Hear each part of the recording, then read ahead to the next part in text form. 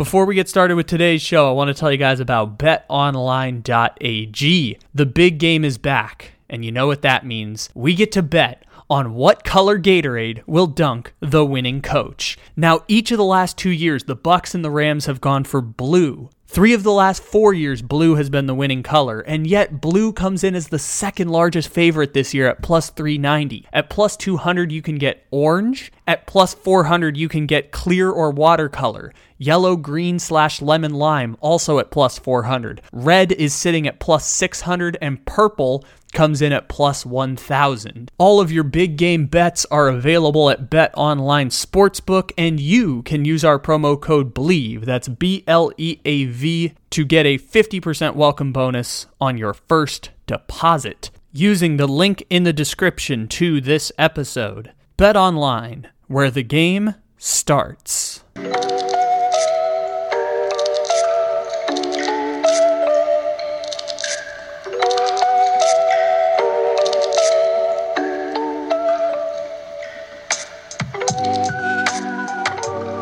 Hi, Razor. What's up with you? Oh, not too much. Nasty day here in the Tar Heel State. About 45 and rainy. Oh, I see. Windy? No, just rainy. Okay, that's at least a little bit better, but we sent all that rain over to you guys at this point, I guess. So hopefully you're staying dry. There's a lot of stuff. I literally wrote down 6 things I wanted to talk to you about since the last time we came on. So should we work from most recent backwards, or should we work from the most in the past to most recent stuff? I'll leave that up to the host. How about that? Okay. I guess we'll start off with the Australian Open then. What did you think about the tournament, men's, women's draws? I know you are a big tennis guy, so you were following that for the past couple weeks. I'm honored that we're starting with the Australian Open, and in shock, by the way. So that's a good thing. Okay. So let's start with the ladies' side, where you had a little bit of a surprise with the number 5 seed, Ariana Sabalenka, winning the tournament. I'm not shocked by that. She was the third shortest favorite to win the tournament, even though she was the 5 seed. I thought she had a lot of momentum coming into the tournament. Big surprise, Iga Swiatek going down in the Sweet 16 to eventual finalist Rybakina. So a little bit of surprise there, but Rybakina is really good. I mean, she won Wimbledon just about 5 or 6 months ago.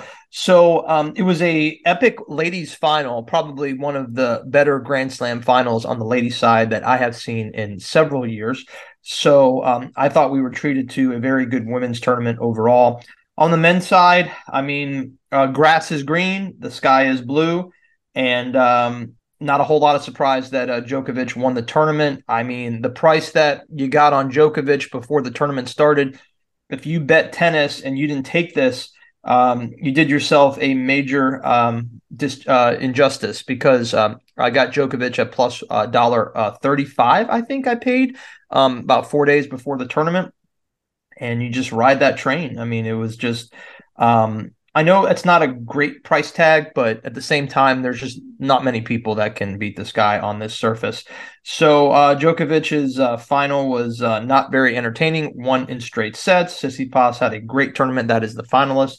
And not a ton of surprises overall, as we got closer to the Final Four. A couple guys that emerged that went pretty far, especially Americans. Tommy Paul was the delight of the tournament, in my opinion, unseeded, reaching the semifinals, getting blasted by Djokovic in the semifinals, but yet to make the Final Four unseeded and being American was a treat. So long story short, it was a fun tournament, a very profitable tournament for me. I had a pretty good U.S. Open, a very good Wimbledon, a horrific French Open last year, Kyle. So this Australian Open kind of has put everything back into perspective with Grand Slam tennis for me. The last 4 slams, I'm probably ahead of the game, thankfully, to this Australian Open.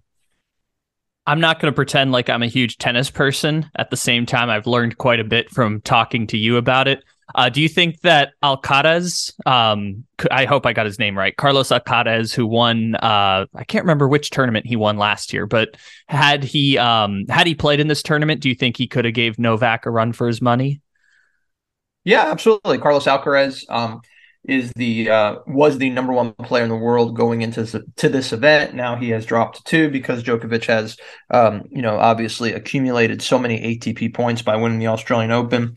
Alcaraz has really been banged up ever since claiming the U.S. Open title on September, whenever that was, 10th, 11th, 12th, 13th. If he's healthy, yes, he can contend on any surface except grass with Djokovic.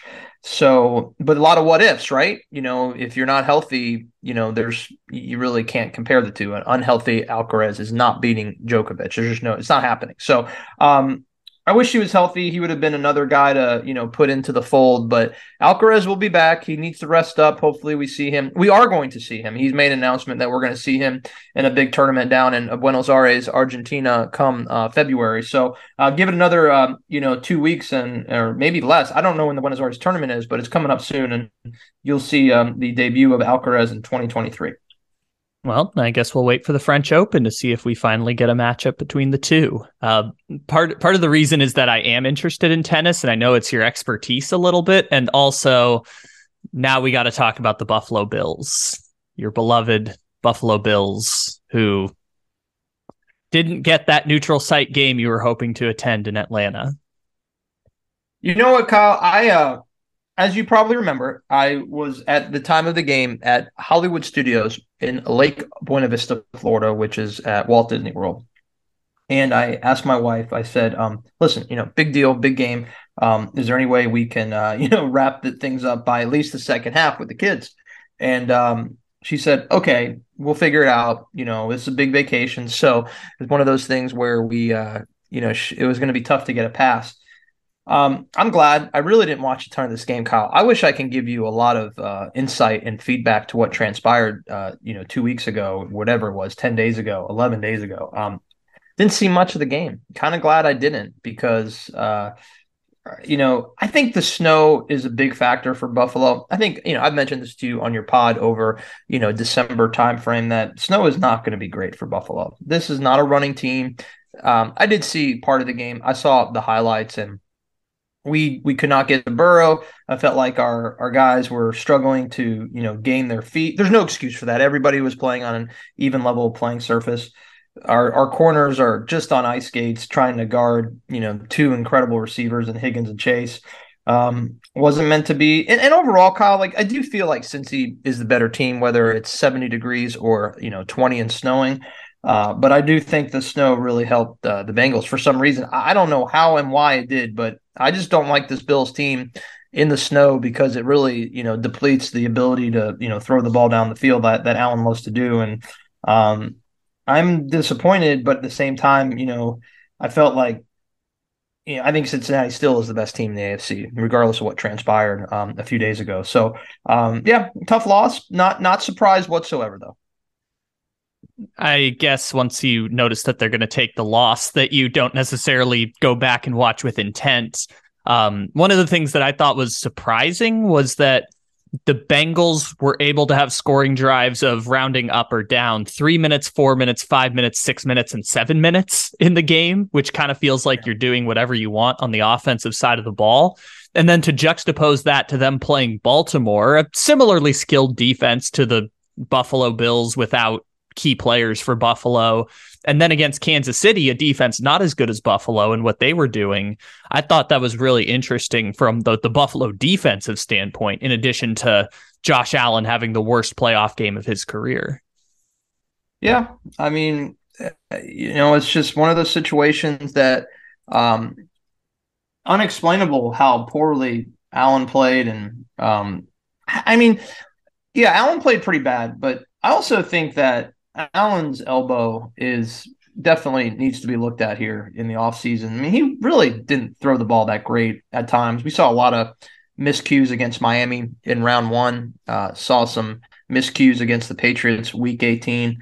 Again, I was a little disappointed, but yet I kind of just wasn't one of those situations where you're devastated as a fan, like you were in the divisional game, 1 year ago, where you had every chance to win and you should have won and you did not. This was a team that I think the personnel was just simply better on the other side of the ball.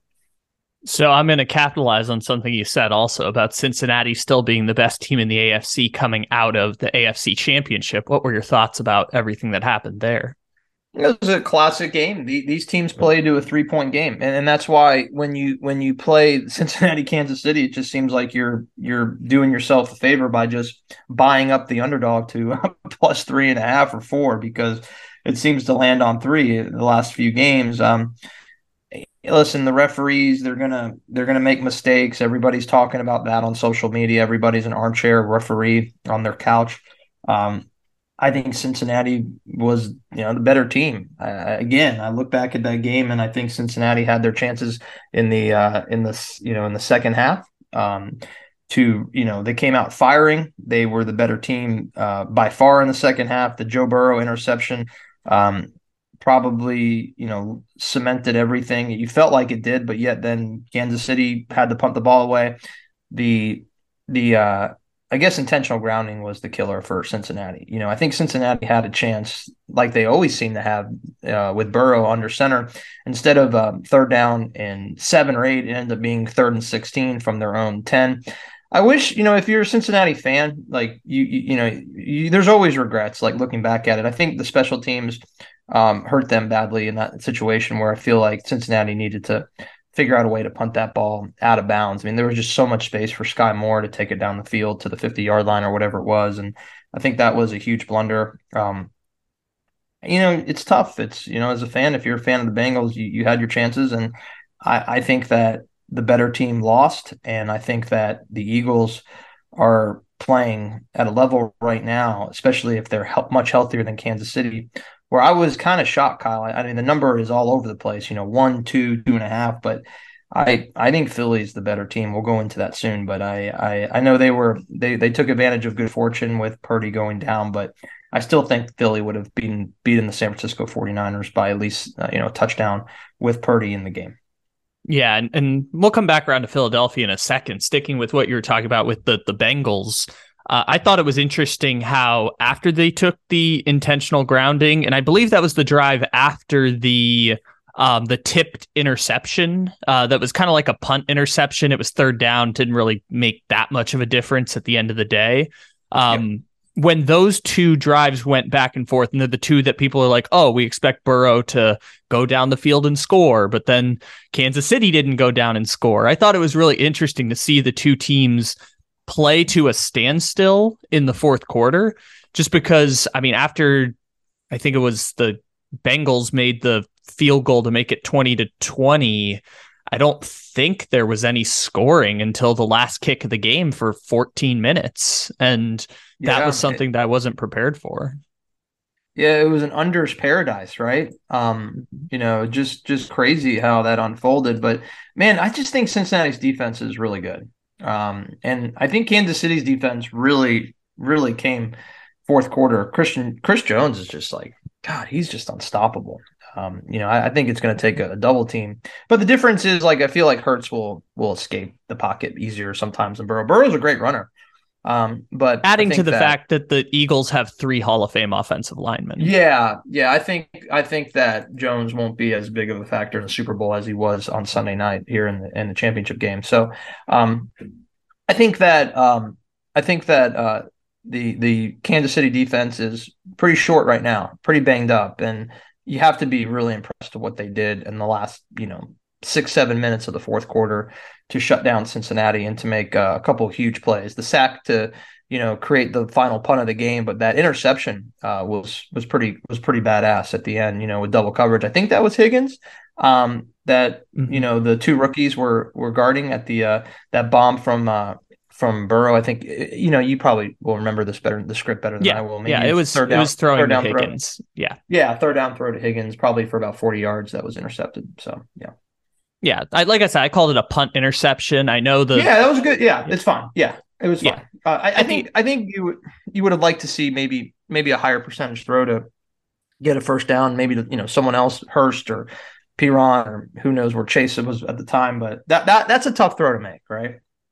Absolutely. And I thought it was interesting that Tony Romo brought up on the broadcast that they ran the same play on the one that led to the Chase, not the Chase touchdown, but on fourth down when they got inside the goal line. And then I think it was P. Ryan who just kind of punched it in right after that. On the second Bengals touchdown, they ran the same play in double coverage and hit Jamar Chase kind of over the middle. So it was interesting that they ran the same route on a third down and that it turned into an interception for Kansas City. I thought that was an interesting thing that the Bengals went to with the game plan, which is like, if they're going to double Chase and they're going to double Higgins, let's try and beat them over the top while they're in double coverage. And it was just a really interesting strategy to watch, especially with 6 minutes left in a tie game.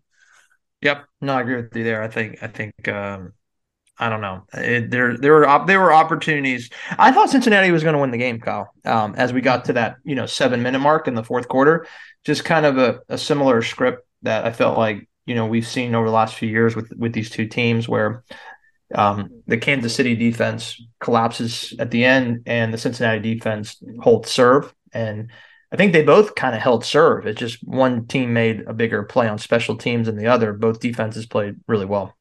I mean, they were just so evenly matched. I mean, both teams had a 5-minute touchdown drive, a 6-minute field goal drive. They both had key turnovers that at the end of the day didn't really hurt them, when you're talking about the Burrow interception at the end of the first half and the Mahomes fumble. They both played to such an even game the whole way through. And I think because Kansas City jumped out to the early lead, because the other part that happened was the Bengals went an entire quarter without picking up a yard. They had 0 yards of offense. Meanwhile, Kansas City went 62 minutes without converting a first down. Now, it was broken up by halftime, but they said on the broadcast they went over an hour without picking up a first down. So it's just, I think because Kansas City got out to an earlier lead, it felt like they were giving the game back, and it was Joe Burrow making the charge again and coming back from behind to win. I think it played perfectly into how we perceive both of those teams. Yep. No, I agree with you 100%. It was very interesting to watch there. And like you said, I don't think the Bengals walk away feeling like this is an indictment of them. They won a coin toss game last year and they lost a coin toss game this year. They'll be fine. If they keep similar personnel intact, they're the top. They're the best team perhaps going into the season next year in the conference. And I think we're seeing a little bit of a decline from Baltimore. I think we're seeing maybe a little bit of an upswing with Pittsburgh. Cleveland doesn't really do much for me. So Kings of the North in Southern Ohio, I think clearly are the Cincinnati Bengals still. I think it's still, I don't think there's anything that can really change to make the three teams at the top fall behind the three teams at the top, only because there's just such a huge gap between Kansas City, Cincinnati, and Buffalo, and then the rest of the AFC this year. So I don't know how another team is going to be able to close that gap, or if one of the teams at the top is going to lose so many pieces that they're going to fall back to the pack. I just don't see it happening. No, I don't either. I mean, I feel like the only team that, has that potential to overcome the top three, if they weren't, having their history of being absolutely stupid in playoff games, or your former team, the LA Chargers. They have the roster. I mean, they just can't put it together when it counts. So, they're just the Chargers.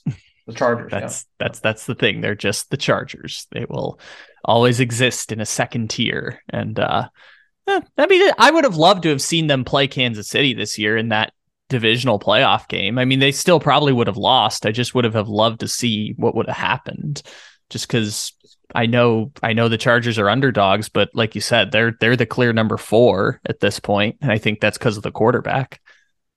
Yeah, I think they keep that game pretty close. I mean, the Chiefs and the Jags game was not as entertaining as I think the Chargers Chiefs game would have been, but hey, I when I was on your pod before, I left for Disney, those divisional AFC games and the NFC games, I loved Jacksonville and I loved Philadelphia, and Philadelphia, came home against the Giants very easily, and the Jags got lucky, came home with a field goal at the end to cover the number. So those were two good results there for me. But I do think LA would have made this a very scary event if they played smart against KC, something that we really should have seen. I'd love to see what Miami does next year to pivot, because obviously they don't have draft picks or cap space, but I thought for 12 weeks of the season, they were the pretty clear number 4. And, at the end of the day, Jacksonville got to be the number 4. I don't think it's going to get better for Jacksonville from here. I think this was like exceeding expectations beyond their wildest dreams, but I'd love to see what Miami does to try and climb up to the pack, just because I feel like they have the roster to potentially do what the Chargers would do or what the Jaguars would do to at least give Buffalo, Kansas City, Cincinnati a run for their money. Miami's scary. Yeah, I think Miami's a scary team if they have a healthy QB1 for at least 15 to 17 games a year. Yeah, they're very scary. But I just don't know about Tua. I mean, I feel like when he gets hit again, which he will, there's going to be a huge emphasis on should you take him out for several games again. I think that this guy now has some serious damage, unfortunately, upstairs, and they're going to have to worry about that, I think, for several seasons to come. Hopefully he gets lucky and he doesn't have that hit that would put him out for a while. But if and when that happens, they better have a better answer than probably Skylar Thompson or Teddy Two Gloves. Yeah, I think they'll bring in another backup this offseason. Not sure who it's going to be, but they'll bring in someone to be there, because they're one of those teams right on the edge of, do we have a franchise quarterback or do we not have a franchise quarterback? So might be an ideal position for one of those fringe starters, like whoever gets left out on the musical chairs of quarterbacks at the end of the day. I don't know how it's going to pan out this year. I know last year Baker Mayfield and Jimmy G were the two that were left out in the musical chairs of quarterbacks. I don't know who it's going to be this year, but if they do, I think Miami's probably the position those quarterbacks opt to sign with. Yeah, Jimmy G will be an interesting story here. There's got to be some landing spots for him. I can't really think offhand like the perfect fit, but it'll be interesting to see, where Lamar Jackson lands, and I think it's all gonna start with him. Yeah, Derek Carr is also in this group. I don't know if Derek Carr is going to be a starter next year, so maybe he goes to back up Tua, which is kind of crazy to think about. That would be a great backup, right? Man, jeez, that'd be probably the best and you can do. Yeah, I would think so. All right, let's go over to Philadelphia now. We mentioned them a little bit ago. What'd you make of, you can call it 2 playoff games, because the last time we talked was right before the divisional round. So what have you made of Philadelphia's playoff run? Yeah, I mean, really impressed with their defense. Let's start with that. I mean, they shut down the Giants. They shut down pretty much, San Francisco. You got to feel bad for the Niners fans. It's just been a brutal run, in these NFC Championship games, 2 in a row. One that probably should have won last year, maybe had chances. This one really didn't have a chance. I mean, they're on their 3rd string quarterback going into this game with Purdy. Purdy's had a heck of a run for 6 or 7 games, but Johnson, boy, did he look lost out there. As soon as he got on the field, it was disgusting to watch. And can't really take away too much from this Philly game, Philly NFC Championship game. I'm really just was more impressed by the Giants game. Kyle, I turned the TV off, I think in the middle of the third quarter, kind of walked away from the NFC Championship game, probably for the first time in my life. I don't think I watched all 4 quarters. It was just bad. You're just watching a team that had no chance to do anything in San Francisco. So I don't think you can use that film, honestly, if you're the Kansas City Chiefs, to really say, oh, wow, this is what Philly did incredible against San Francisco. Well, I mean, San Francisco was playing, with 10 guys on the field, and with their 11th guy missing the most important piece of the puzzle, obviously, which is their quarterback. So, yeah, I mean, Philly. How about Philly sports, man? MLB World Series, and now a chance to redeem the Phillies and win the Super Bowl, which I really do like. I think the Eagles are playing like they were playing, in that week 4 through 8 when they looked just unstoppable. I think the Eagles are the better team going into this game. And also the Philadelphia Union won the MLS title last year, so it's been it's been a good year for Philly. Yeah, I wouldn't know that. I'm glad you mentioned that. Wow. Yeah, it's just kind of been a good run for Philly. I'm interested by the I mean, I'm just infinitely interested by Hassan Reddick as someone who does a lot of Arizona Cardinals stuff. It's just so fascinating that they botched his entire career for 3-4 years, and now he turns into this star edge rusher. I just think it's so interesting to watch Philadelphia's defense because yes, they're playing not great offenses, but even when they were facing off against the top of the line offenses, they weren't getting destroyed. And it'll be interesting to see how Kansas City game plans for them, because I would imagine Kansas City would rather keep their offense on the field rather than turn their defense over to the Philadelphia offense. And that's super interesting because what Philadelphia does best, which is pass rushing and their top two corners, and what they don't do as well is in the running game. It's interesting to see what Philadelphia will do against Kansas City defensively. Yeah, I think I don't know. Do you have a little concern for Mahomes and his foot? I mean, I feel like we kind of noticed that that limp. I mean, he made the biggest play of the game, to secure the opportunity to kick a game-winning field goal with that run. But I just think that Philly is going to get to Mahomes because Mahomes is not healthy, right? So you can try to get to Mahomes and he's just going to run away from you, and that's how it worked for so many years. But this pass rush is really, really tough, and I think that Cincinnati I don't know, they just didn't get. Cincinnati just really didn't get to Mahomes. How many sacks did the Bengals have on Sunday night? Was it one? They had 3 and one that got called back because of, I believe, a penalty on Eli Apple. But they got to Mahomes 4 times. They got to Mahomes 4 times? Okay. All right. So that's pretty good. I think that's actually pretty solid. I just felt like Mahomes had a lot of time in the pocket. I think that needs to be eliminated. Wide receivers for the Kansas City Chiefs, are they going to be healthy for the Super Bowl? I think so. I mean, the Tony injury, Tony's a really good playmaker. Boy, is he a speedy guy, and I think they definitely need him to step up. So I sit here and I look at the Philadelphia Eagles, and I say to myself, where are the stops coming from this Kansas City Chiefs defense? Who's gonna check Smith? Who's gonna check Brown? I mean, I don't know. I mean, Eli Apple and all the and a couple other, the secondary is really banged up. I mean, are there been reports of the health for these cornerbacks for the Chiefs? I do know L'Jarius Sneed got a concussion. I was actually looking that up earlier. So L'Jarius Sneed has a concussion. It looks like Juju Smith-Schuster is going to be fine by the time the game rolls around, but Andy Reid only gave updates on the receivers and L'Jarius Sneed and Willie Gay, which Willie Gay came back in that game. So I think that one we can say he's okay. Yeah, I mean, well, it's kind of the Super Bowl that I think a lot of people wanted to see. I think fans in general wanted to see Philly, Kansas City, Philly, Buffalo. And, here we are. It's a great game. I really hope that Mahomes is healthy, because if Mahomes is healthy, it's going to be an extraordinary game. 2 incredible quarterbacks playing at elite levels. It's probably, for me, it's definitely, LA versus Cincinnati was pretty exciting last year to be, leading up to the game.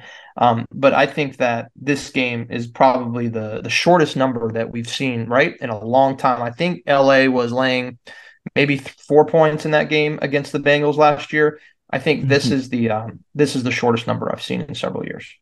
I would guess so. The only one I could think of close to it would be the Patriots and Rams one, although I'm not sure what the line was for that game. I mean, it's rare that you get it 2 points or 1.5 points.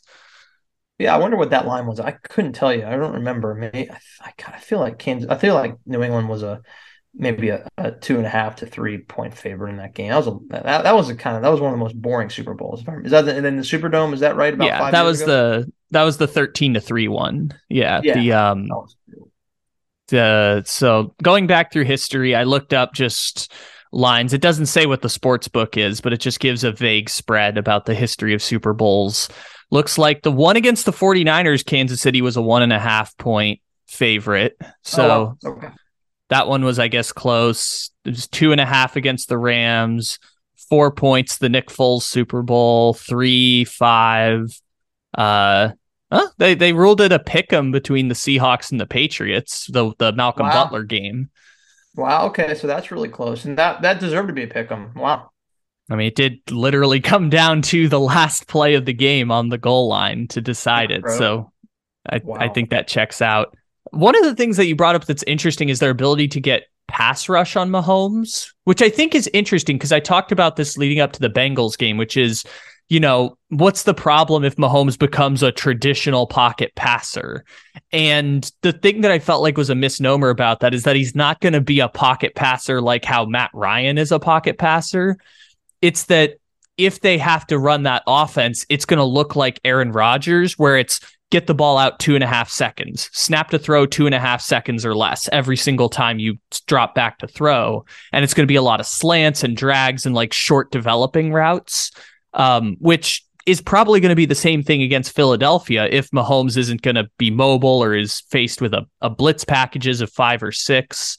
I think that's probably what it's going to look like, which then plays into they really do need those receivers healthy because a lot of what they do in those short routes is predicated on Kadarius Toney and Juju Smith-Schuster. Kadarius Toney kind of replacing Mecole Hardman the last few weeks. Those two are super important in what they do with those short, quick routes on offense. So maybe they tried to do it with Sky Moore in the AFC Championship game where he was in motion and he was doing screens and stuff.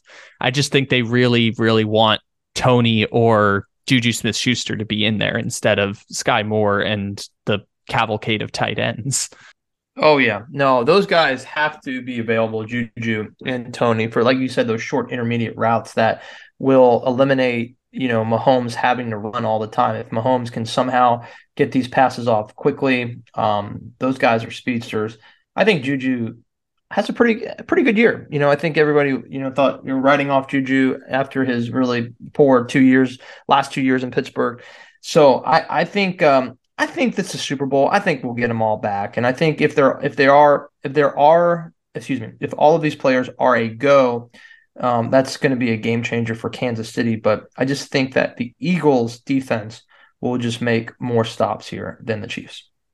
Yeah, I think that's fair. And that's probably why the Eagles are a slight favorite on the line. Because other than that, I mean, there's not a whole lot to pick apart between the Eagles and Kansas City. They both do certain things very well. And Kansas City's defense is at the very least opportunistic. I know it's a lot of young guys, and young doesn't necessarily mean good in a lot of these circumstances. But Kansas City's done fine, and they still have Chris Jones and Frank Clark, who, by the way, I didn't get to weave this stat in anywhere. Frank Clark is now he has the third most sacks in the history of the playoffs, which I was shocked to learn that Frank Clark is only behind, I think, Willie McGinnis and Bruce Smith in history for playoff sacks. Clark and Jones are beasts, man. They are, man, what a duo. I mean, I think that, you take away those guys from the equation somehow, and this Kansas City defense is, I think, going to be an overall disaster, as far as quarterbacks having the ability to run and pass. But they're there, and I think they can do some damage. I just love what I see out of Hurts right now, Kyle. I mean, this guy is just so fluid, right? He's making the right decisions constantly and running the ball when he has to run the ball. And the zone read's kind of deadly at times with Kenneth Gainwell and Miles Sanders. Like, who's going to take the ball? Is it going to be Hurts, or is it going to be one of these two very quality backs? It's just going to be a major task for the Kansas City Chiefs defense, which, again, played incredible the last 5 to 7 minutes of this game. Played in really, really good defense overall. I mean, they only gave up 20 points to Cincinnati. Let's just throw that out there. And played pretty good against the Jaguars as well. But I don't trust them. I really don't. I mean, this is, to me, I think the Chiefs defense at times has just completely sputtered. Kind of like the Bills. I know the numbers and the stats would indicate, oh yeah, Buffalo is an elite defense. They're still top 6 in so many categories, but I feel like when it counts, both teams will give up big plays, and I fear that if you're a Kansas City backer. I mean, that was the problem for San Francisco, right? It was almost a guarantee that Devonta Smith was going to have a 50-yard completion in that game, and it happened pretty early in the game. And if you add in that fourth down catch that maybe was a catch, but maybe wasn't a catch, I mean, they had two big plays pretty early in the game. And even if San Francisco had had an offense, it would have been hard to overcome that deficit. Yeah, no, I mean, you're absolutely right there. And I don't know, man, that duo, Higgins and Chase, or Brown and Smith. That's a tough, daunting slate there for the Kansas City defense, huh? Well, I think the thing that makes it simple for Kansas City is do the same thing: double team Brown and double team Smith and pass rush with four. That's what they did for most of the game against Cincinnati, and I think they'll probably do the same against Philly. The only problem is Philly's really good at running the football, and that's going to be a bit of a problem. Maybe they have Willie Gay spy on Jalen Hurts. Well, how about the performance of the Kansas City run defense though overall? I mean, they really shut down Mixon. What was Mixon's line? I believe the Cincinnati running backs combined with Mixon and Mixon and Pirine, I think, had less than 3 yards per carry for the game. Let me check real quick. It is okay. I've got the box score here. So it is Pirine 5 carries for 22, Mixon 8 carries for 19. So between the two, that's 13 carries for 41 yards, an average of 3.1 yards per carry. Man, that's impressive, huh? Yeah, that's really good. Combined with the fact that Kansas City had 17 carries for 34 yards on their side of the ball. So both teams just couldn't run the ball to save their lives. Yeah. No, yeah. I mean, great defensive play, great run defense on both defensive sides of the ball by both Cincy and KC. I thought, McCaffrey had that breakout 45, 50-yard running touchdown, but other than that, was he pretty much shut down by the Eagles? I think so. I mean, towards the end, they were kind of running the ball most of the way. McCaffrey, so if you take away the 20-yard touchdown where he broke a tackle and juked another guy, if you take away that play, it was 14 carries for 64 yards, which is an average of 4 yards a carry. Okay. That was only a 20-yard touchdown. Okay. I thought it was longer. I thought it was in the 40s. Okay. It was a 20-yard touchdown, but he had all 45 yards on the drive. I think it was two runs, a catch, and then a 20-yard touchdown run. But yeah, McCaffrey had all 45 yards on that touchdown drive. Gotcha. Okay. Gotcha. So about 4 yards a carry for McCaffrey, which by the end they knew they were running it the whole time. So I don't like you, I stopped watching with about 2 minutes left in the third quarter. So I don't know how those numbers changed once they got to garbage time, but it didn't seem like they were doing a whole lot outside of the one drive where McCaffrey had 45 yards of offense. And I think they started at the 45. So he had all of the yards on the drive. Yeah, I mean, can you fathom as a football fan, like not watching the NFC Championship in full? You know, it's funny, Kyle. I didn't have a bet on either game. I just didn't want to bet them. I sometimes will bow out at times, not all the time, as a bettor of these big championship games because either I can watch it as a fan and not worry about an investment, and sometimes really didn't have a strong lean. I didn't have a very strong lean. And that's what discipline is sometimes in gambling. Like if you don't have a strong lean, there's two options. Don't bet it or bet it live. And I didn't really bet it live or have a lean. So I just stayed away from both games. And boy, man, I mean, I think the smart people out there really, you know, you could have gotten Philly when San Francisco scored, like Philly was only, I think, like $1.60 to win. Like that was probably the gift of the NFL year, right? Paying $1.60 with a quarterback that, I mean, it was pretty obvious. Even when they scored McCaffrey's run, was Johnson the QB at that time? Yeah, Johnson was the QB by then. Yeah. So, yeah, I had some friends that got on it, and they paid $1.60 on the money line at 7-7, and boy, man, I regret that, right? I wish I can take the Back to the Future DeLorean and go back in time and bet a lot of units on -160 because that was a gift. My God, I mean, San Francisco did not score again. Do we have that right? Was it? I don't even remember 7. the score. It was 7. They had 7 the whole game, and it was They stayed on 7. Yeah.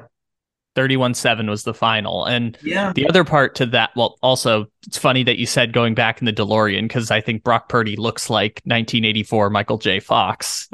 It's kind of funny, the look-alike there. But the other part to that is the San Francisco 49ers. I was doing local radio filling in last week, and then the 49ers were, I have 49ers fans because I'm in Northern California and friends of mine are 49ers fans. I was saying the same thing with like, look, I know Josh Johnson is the quarterback. I've seen Kyle Shanahan win 2 playoff games in which Jimmy Garoppolo didn't throw a pass for 2 hours and 9 minutes. Or didn't complete a pass for 2 hours and 9 minutes. It's happened twice. So I understand why people were ready to say it wasn't over. He has won 2 playoff games where Jimmy G didn't complete a pass for 2 hours of real time. That's incredible. What a stat. That is remarkable. Yeah. The one of them was the NFC Championship game against Green Bay when they went to the Super Bowl and Mostert had 160 yards. Which, you could say they were up. They didn't need to throw the ball in the second half, so they just didn't throw the ball in the second half one time. The other one was the divisional game against the Packers last year in Lambeau. Didn't complete a pass for 2 hours of real time, and they won 13-10 on a blocked field goal and a blocked punt. So, I understand people's skepticism. Like, Kyle Shanahan has won 2 playoff games without a quarterback. That's remarkable. I think he's a great coach. He had himself some tough cards dealt to him with Lance and Garoppolo going down, and I think it's like 80-90% the player that is the factor in the game, but you have to give a lot of credit for the preparation over the months of November through January for Brock Purdy. Remarkable run, shows a lot about him as a coach and whoever he surrounds himself on the coaching staff. So Shanahan, his Final Four back-to-back years, special coach, and folks in Northern California, probably have a big decision to make. Who's going to be the QB1? That's going to be a very interesting story. I mean, they put a lot of money into Lance, but sometimes you just have to move on. I just don't think that Lance is the right guy. I think it's clearly Purdy at this juncture.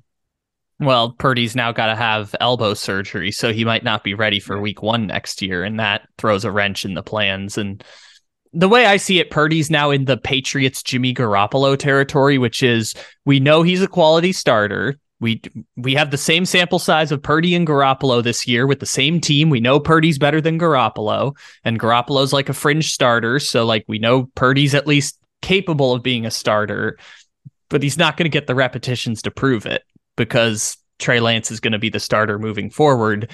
And the Niners have no incentive to trade Brock Purdy because he makes, I think, a total of $3 million over the next 3 seasons. Like, he's the really cheap backup quarterback. So I think that's what Brock Purdy's going to be, is a really cheap backup quarterback. But don't you just, see this unfolding, week 3 or 4, if he's healthy?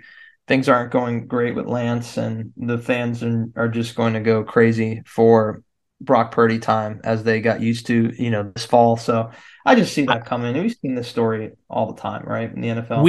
Week 10, possibly. Week 3, I don't think so, because I think they're going to give Trey Lance a representative sample to prove something. So by week 10, I might come around on that. But I think Lance is going to get 8-9 games no matter what. Wow. Okay. You could be right. You could be right. And I guess I should have known the extent of the injury. I didn't realize that it's going to take out Purdy for that long a period of time. I thought he'd be okay after the season was over. So no, it's going to be great. It's going to be interesting to see what transpires in the offseason. And I'm just, I think it's a great Super Bowl ahead. Very excited to watch it. Yeah, that one snuck in on Monday. It was kind of like a news dump, like 4 p.m. my time, which would be like 7 p.m. Monday your time, which is that Brock got a full tear of the UCL in his elbow. And he's going to be out for kind of the same length of time Garoppolo was last year. It's kind of similar. They've got Trey Lance and a quarterback with a throwing arm injury, just like the 49ers had last offseason. So it's kind of interesting how that parallel worked out again. The the last thing I had, now that we've worked through everything else, is the most recent, which is the news of the day that Tom Brady retired. And we haven't had a chance to talk about that on the show. So any interesting thoughts around that? We'll see him again, reemerging. I think his video this morning was pretty sincere that, he's done. And yeah, I didn't have much left, right? I mean, it's going to be 46 years old this year. Is that right? In 2023? Yep, that is correct. I mean, listen, I still play competitive tennis at age 43, which is, 3 years younger than Brady. And I can barely walk after a hard fought match after 2 hours the next day, come off the court pretty sore. This guy's playing professional football, which is a lot more rigorous than playing doubles. So I think it's time to go. I think, maybe, figure out, he's got some things to deal with, right? Just got divorced. Maybe he's happy with his new woman, figure out your life with your kids, enjoy your kids. Because, I don't know how much, his obsession with winning and football played a factor in his divorce, but obviously, it's time for Tom to probably enjoy life. He's put way too much into this over the last few years. It did pay off with a Super Bowl title 3 years ago, but I think in the long run, he'll be happier, I think, off the field in his mid to late 40s, because it goes by quick. Your kids get, Kyle, I have kids, and if I've been fortunate enough to be, be around them through huge occasions, milestones in their life. And I don't think Brady has probably done that. I don't want to speak for him. I'm just assuming that with all of the things he's had to deal with on and off the field, he has a job that is so demanding for 6 months. And then the off season is very demanding as well. There's a very small break, and that's probably January through late February. Anyways, long story short, it's very important that he enjoys life, and I'm sure he'll make a lot of money in a broadcast booth this fall. I would imagine one of the networks is going to pick him up. He already has that preemptive deal with Fox, which I'm sure he can get out of that deal if a better offer comes up on the table. But right. He's we'll see what happens. Maybe he is going to go do the broadcasting thing next year. I don't know how the terms of that contract work, but we'll see what ends up happening for him. I'm kind of in the same boat where it's like, okay, you would have either retired or been the quarterback of the 7-10 Raiders. So good on you for reaching retirement. And yeah, I think you're better off retiring and not getting hit in the backfield in Vegas, where the offensive line has always been an issue, probably will be for years to come. So good on Brady, and congratulations to him on the greatest career of all time. Nothing else you can say than that, right? Pretty much. That is Razor Rosenthal. You can check him out follow his Twitter account first and foremost if you want to get all of Razor's Razor's stuff that he's doing, whether it's tennis related, football, college basketball stuff. Once the Super Bowl ends, we'll do our recapping everything that's happened in college basketball show as we usually do every year. So I'm guessing that's the next time we'll talk. Yeah, college hoops, February. Some of the best stuff that's coming up here in the winter. I love college hoops, February, March. So look forward to moving on from football. It really is time to move on from football. I feel like I've gotten enough, Kyle. I think I'm ready to move on to college hoops in the thick of things here as we approach March Madness. You know what? I'm ready for it, because last year when we did our recap of college basketball, we ended up talking for 10 minutes about Craig Smith, the coach at Utah. So I'm excited to learn all about what's going to happen this year in the wild world of college basketball. There you go. Pump for it, and enjoy the Super Bowl, everybody. Good luck. I'll throw out my pick right now. I'm leaning towards Philadelphia on the money line. Haven't put any investment into it yet, but I do think they're the better team, and we'll be looking to see if we can get a number to drop. I think if the Kansas City Chiefs are healthy, you probably will get that line closer to $1.20. I think Philly will continue to emerge as the favorite, no matter who's in or out for KC. But I think I'd like to just kind of wait and see approach here with the actives. But my guess is that the Philadelphia Eagles will probably close between $1.20 and $1.30 on the money line. So that's my pick. Fly Eagles fly, and everybody enjoy the Super Bowl.